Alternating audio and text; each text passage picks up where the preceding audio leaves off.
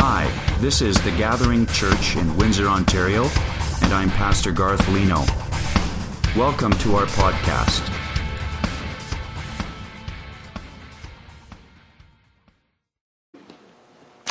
Well, last Sunday we began a new series on the life of Daniel, and this is the second message in that four-part series. To me, Daniel is one of the most fascinating characters in all of the Old Testament. Hopefully you have your Bible open or your Bible app open to the book of Daniel this morning. And if you're new to the Bible and you're not quite sure where Daniel is, you can always look in the table of contents and find it. It's about 2/3 of the way through the Old Testament. Last week we discovered that Daniel and his friends were deported from Judah, which is the southern part of the kingdom, to Babylon by King Nebuchadnezzar and his invading army. They were then placed in training that was designed to remove their loyalty to God and the vestiges of Jewish culture. They really wanted to try and rid them of that and make them Babylonian. So the easy route for them would have been just to go with the flow. You know what I mean? Just go with the flow. Don't make waves, don't make trouble, don't make problems, just go with the flow. That would have been easy. When in Babylon, just do what the Babylonians do and don't ask questions.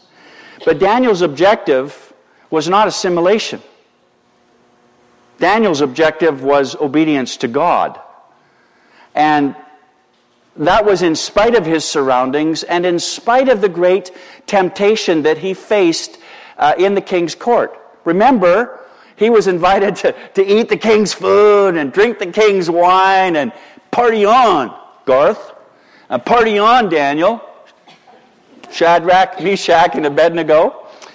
But Daniel said no, and he and his friends took a stand. It says in the scripture that Daniel resolved in his heart, or he purposed in his heart, not to defile himself. Whatever that cost him, that was his determination. He was just simply determined, fully and completely determined to follow the God of the Bible. He was thoroughly committed to obedience. I said last week, as we preached on living a life of distinction, that requires strong character and a determination to do the right thing. Day and night, when you're in public and when you're in private. Living a life of distinction means you live out your strong character and you determine to do the right thing. And this week we're talking about living a life of confidence. Last week we talked about living a life of distinction. This week from Daniel, living a life of confidence. And the second chapter of Daniel opens with the stage set. Daniel chapter 2 verse 1. In the second year of the reign of Nebuchadnezzar, Nebuchadnezzar had dreams. His spirit was troubled, and his sleep left him. Then the king commanded that the magicians, the enchanters, the sorcerers, and the Chaldeans be summoned to tell the king his dreams. And so they came in and stood before the king.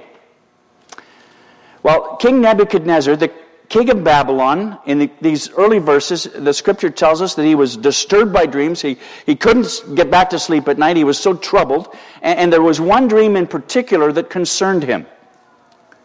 Well, we know that in the ancient world, dreams were often considered to be shadows of future events.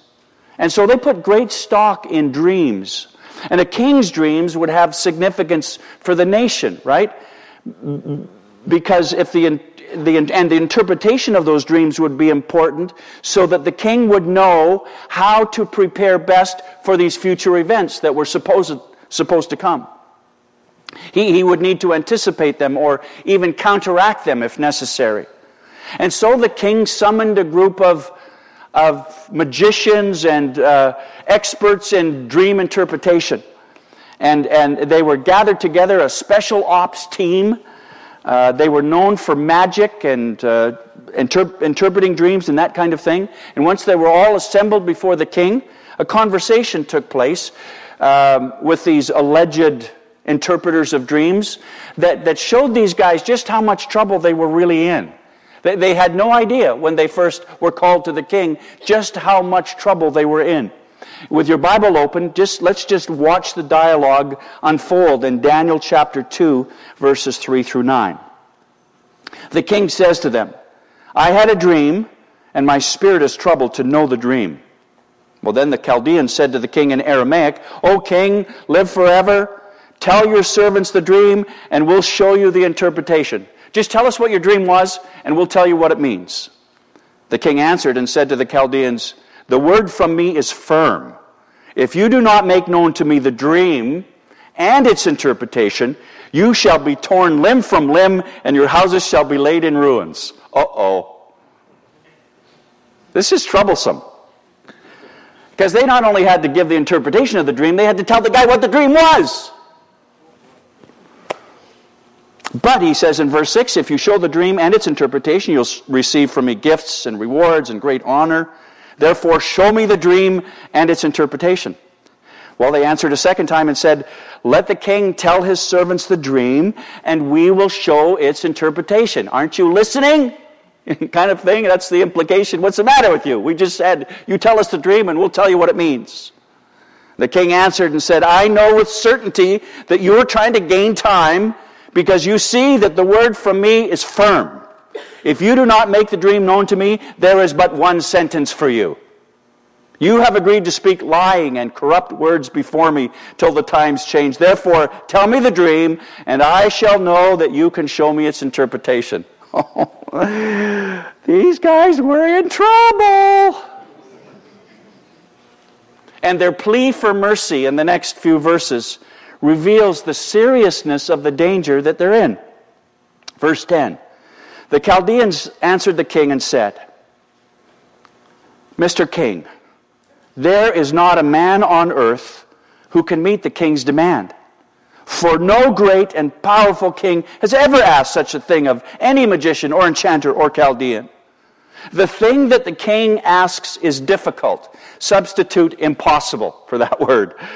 The thing that the king asks is difficult, and no one can show it to the king except the gods, whose dwelling is not with flesh. Because of this, the king was angry and very furious. So he's not just angry, he's angry and very furious. And commanded that all the wise men of Babylon be destroyed. So the decree went out, and the wise men were about to be killed, and they sought Daniel and his companions to kill them also. Daniel and his friends, remember, they're in training. They're not quite graduated from training school yet. They're not fully ensconced in the king's court yet, but they were to be included. I mean, the king was so enraged, he wanted every diviner, every wise man, every enchanter in the kingdom rounded up and put to death. He was so angry that nobody could tell him the dream or its interpretation.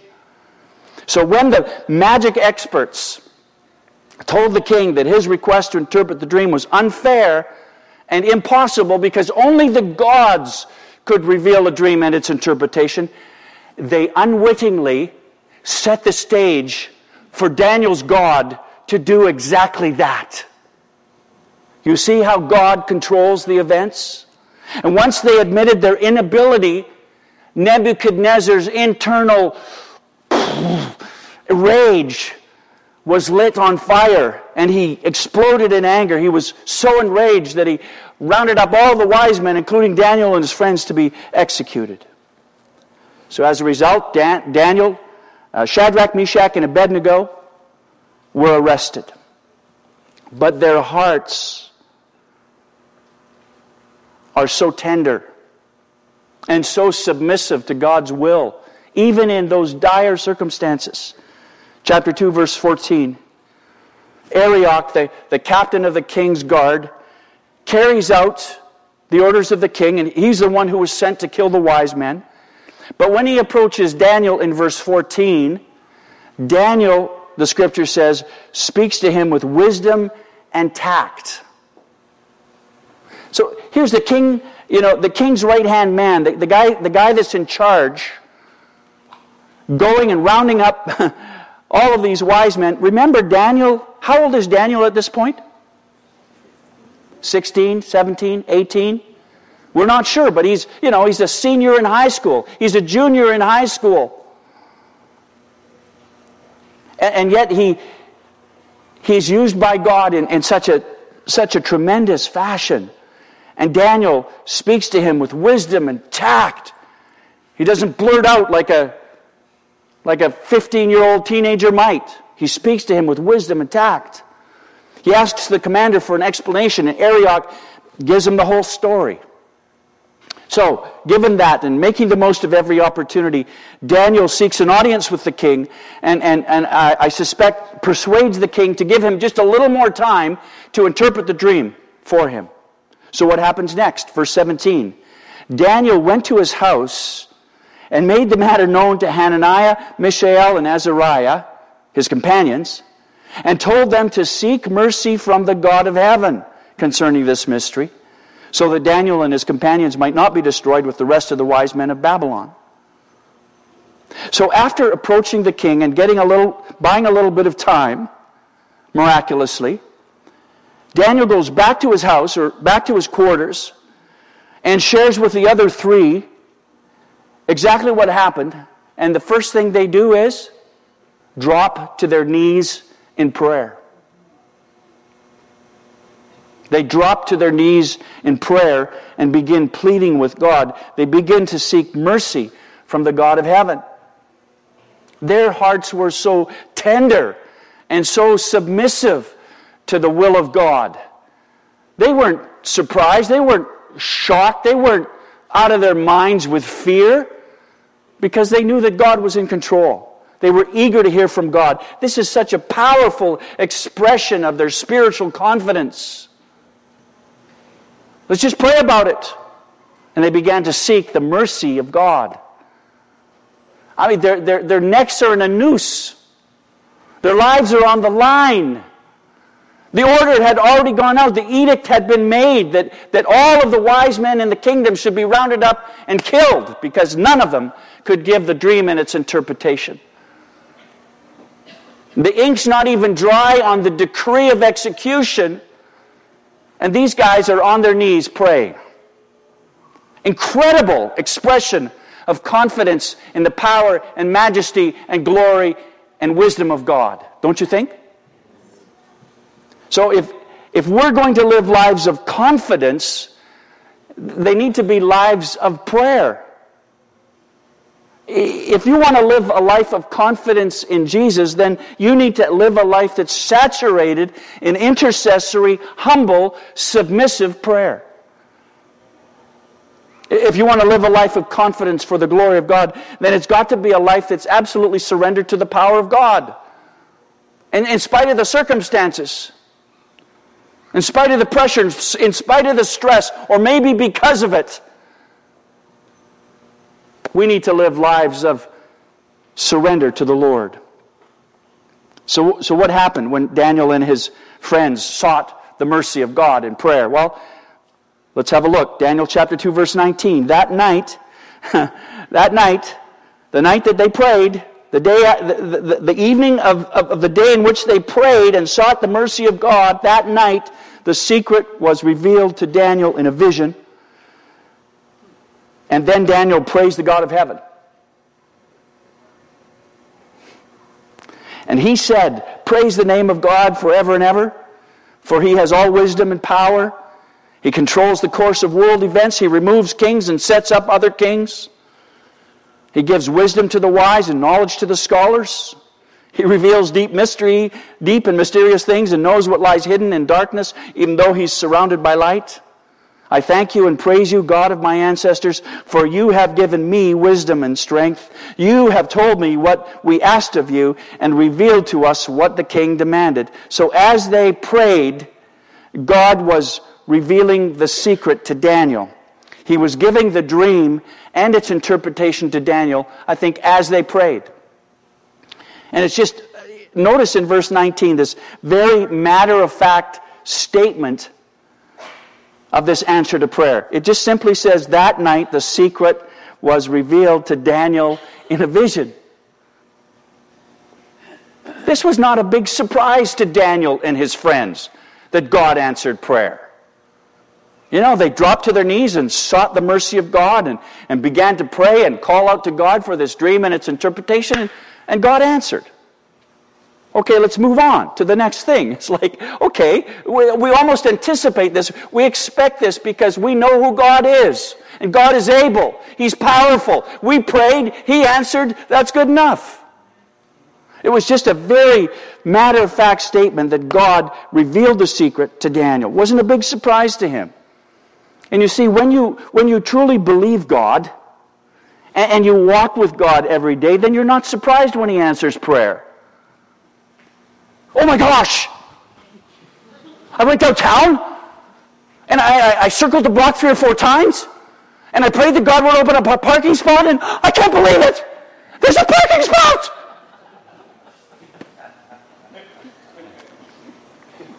I have no picture of anyone in my mind when I say that.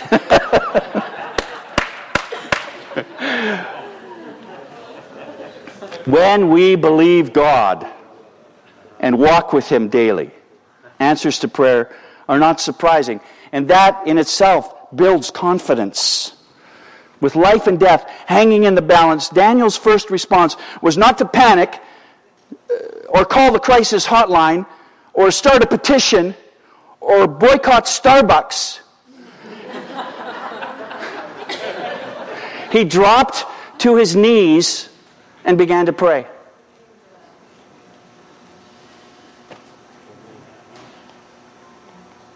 So when you're up against the wall and the pressure is really on, you've got your noose in a neck, your neck in a noose, or noose in a neck, I don't know.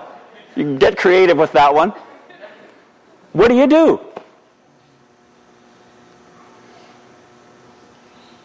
These guys prayed. Dropped to their knees in worship and poured out their hearts to God. Praise the name of God forever and ever. He has all wisdom and power. Lord, I don't know how you're going to do it, Lord, but I'm just going to trust that you're going to do it. Daniel gives all of the credit for all that happened to God, for answering prayer. What a marvelous display of worship, and what a marvelous display of confidence in who God is and what God can do.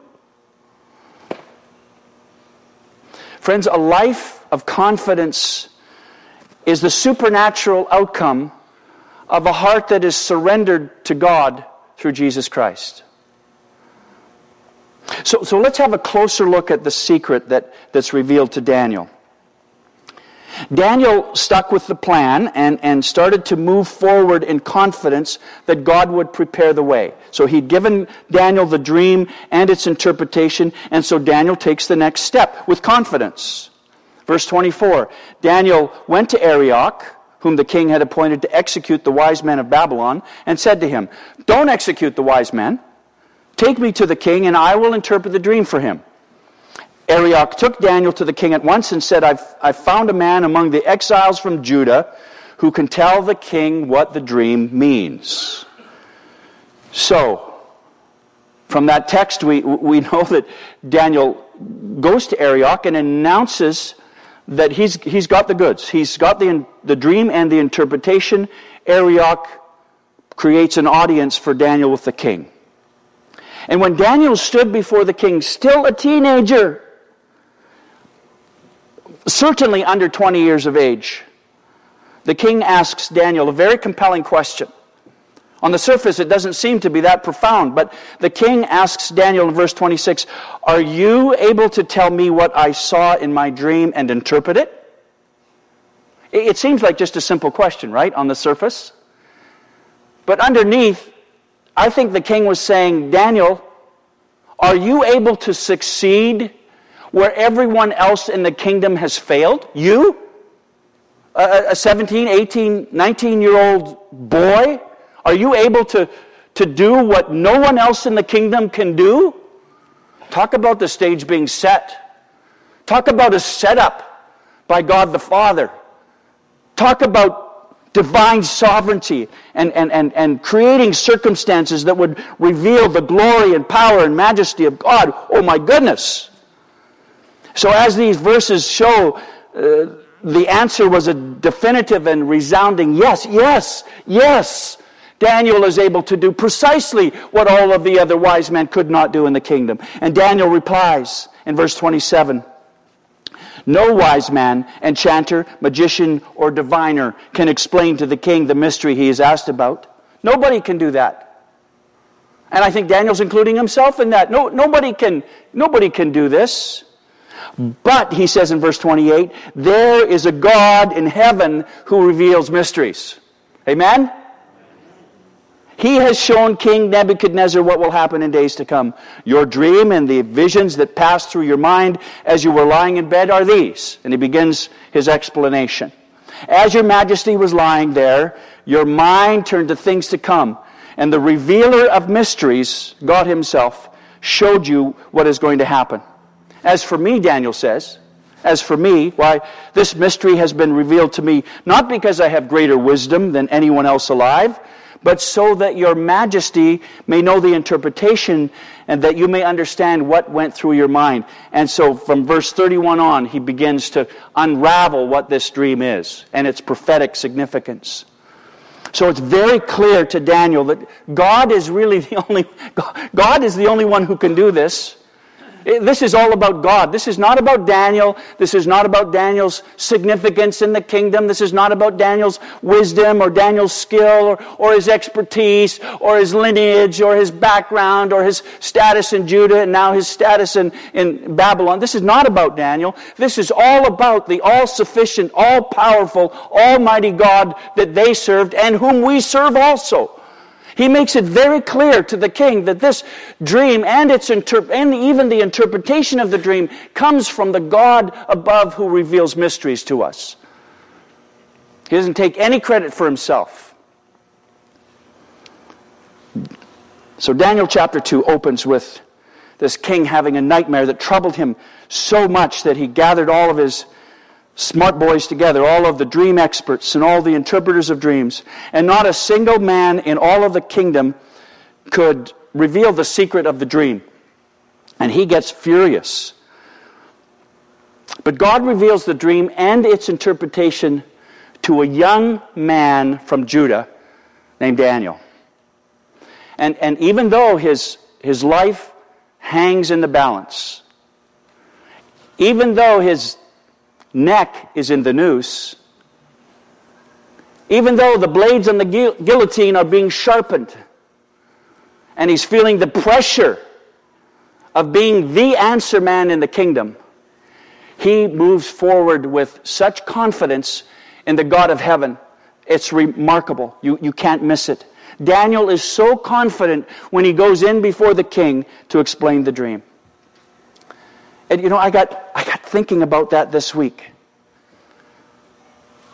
I mean, this young man is so confident.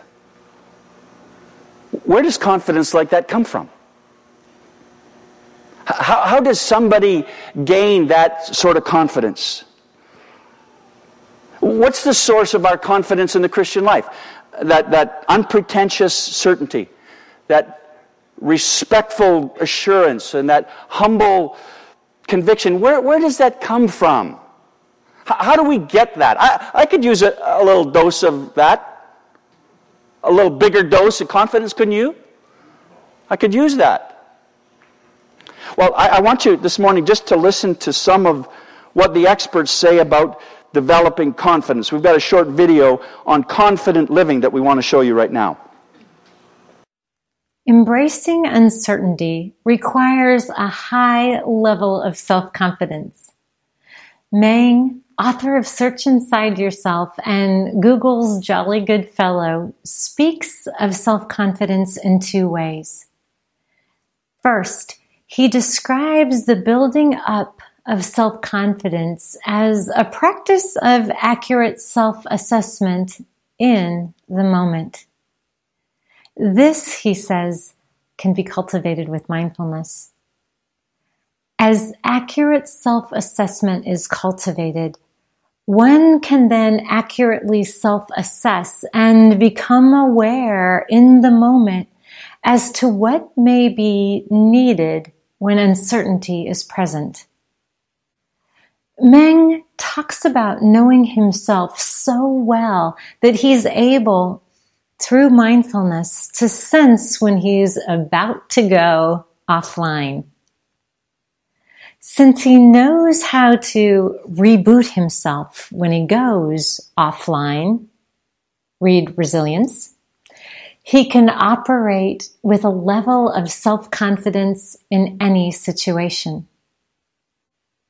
Secondly, self-confidence, Meng argues, requires an integration of feeling like he's as powerful as Mount Fuji and as small as the smallest grain of sand. Okay, stop the video. Enjoy. Become aware of the moment of the self-aware. Come on! Are you kidding me? What's the source of confidence? Well, a lot of people will say that they subscribe to Eastern philosophy or Eastern mysticism or some New Age ideas about being in the moment and having the self-confidence, in the moment. Self-confidence is not the goal here for us. Self-confidence is not the goal. Confidence in the work of God is our target. Confidence in the Word of God is what we're aiming for. Confidence in the finished work of Jesus Christ on the cross is what we're aiming at. And confidence in the resurrection power that raised Jesus from the dead, that's our goal. Our goal is confidence in God, not confidence in myself. I think we walk down a very dangerous trail when we pursue self-confidence, especially in light of what the world has to share with us about how to get that.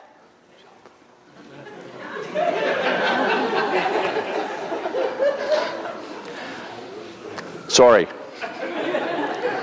Listen to Paul's advice to young Timothy. It sounds a little different than what we just heard on the screen. 2 Timothy chapter 1, Paul says, "Therefore, Timothy, don't be ashamed of the testimony about our Lord." He's writing also to a young man in the faith. "Don't be ashamed of the testimony about our Lord, nor of me as prisoner, but share in suffering for the gospel by the power of God. God who saved us and called us to a holy calling, not because of our works, but because of His own purpose and grace, which He gave us in Christ Jesus before the ages began, and which now has been manifested through the appearing of our Savior Christ Jesus, who abolished death and brought to life and immortality to light through the gospel, for which I was appointed a preacher and apostle and teacher, which is why I suffer as I do. But I'm not ashamed," Paul says, "for I know whom I have believed, and I am convinced, I am persuaded that He is able to guard until that day what has been entrusted to me. Follow the pattern of the sound words that you have heard from me, Timothy, in the faith and love that are in Christ Jesus." So Paul is convinced that God is able. Paul was absolutely convinced that God is able. He's able to bring people out of darkness into light. He's able to save the lost. He's able to provide for the needy. He's able to heal those who are distressed. He's able to comfort the uncomfortable. God is able. Paul says that he was convinced that God was able. That means that he was fully convinced in his heart and mind that God is able to do what He said He would do. It means that Paul was strong and earnest and firm in the conviction and the confidence that comes from believing that Jesus Christ saved us and called us, not because of our good works or good looks or good grades, but because of His own purpose and glory. He had confidence in Jesus because Jesus is the one who abolished death and brought life and immortality to light through the gospel of Jesus Christ. So our confidence is in God and in His ability to do what He said He would do. Our confidence comes to us through the death and resurrection of our Lord Jesus Christ. That is the core of the gospel. My confidence doesn't come from myself or my status or my bank account. Thanks be to God. It comes through the death and resurrection of our Lord Jesus Christ. That's where our confidence comes from. The massive earthquake that rocked the nation of Haiti back in January of 2010 brought with it a tremendous amount of pain and suffering and destruction. But as is often the case in times of great trial, there were also stories of tremendous heroism and conquest that came out of that same time period. And Dan Woolley is one of those stories. Dan is a film producer, and he was in Haiti at the time of the earthquake making a documentary about starving children in the country. He was inside the Hotel Montana when the shaking started, and the building collapsed down around him before he could get to the street. When it was all over, Dan Woolley found himself in the basement of that building. He was on the second or third floor when the earthquake started. He found himself in the basement, just encased in tons and tons of debris. He was trapped there. He only had the clothes on his back, but there was an iPhone in his pocket. He thought he was going to die, but more than 65 hours later, he was rescued by emergency personnel. It wasn't Woolley's quick thinking or his iPhone that make his story remarkable. He earned that distinction because of what he did during those 65 hours and the decisions that he made on behalf of his wife and his young children at home. See, Dan Woolley is a Christian, and he told the reporters after his rescue that he really thought he was going to die in that earthquake and in that basement. And so he took the time to think about what he wanted to text his children. He still had the phone, and the phone had service. And so he sent one last text to his family, or so he thought. And he wrote, obviously he's writing to include young children, "I was in a big accident." No kidding. "I was in a big accident." He says, "Don't be upset at God. He always provides for his children, even in hard times. I'm still praying that God will get me out. He may not, but He will always look after you." God always provides. He will always take care of you. You know, when you're really under pressure at work or at school, when the pressure's on and you feel like the king has declared an edict that you should be killed, or when you find that you've lost your footing in the storms of life and you wind up in the basement somewhere, covered in whatever, Jesus is still your life. Jesus is your life.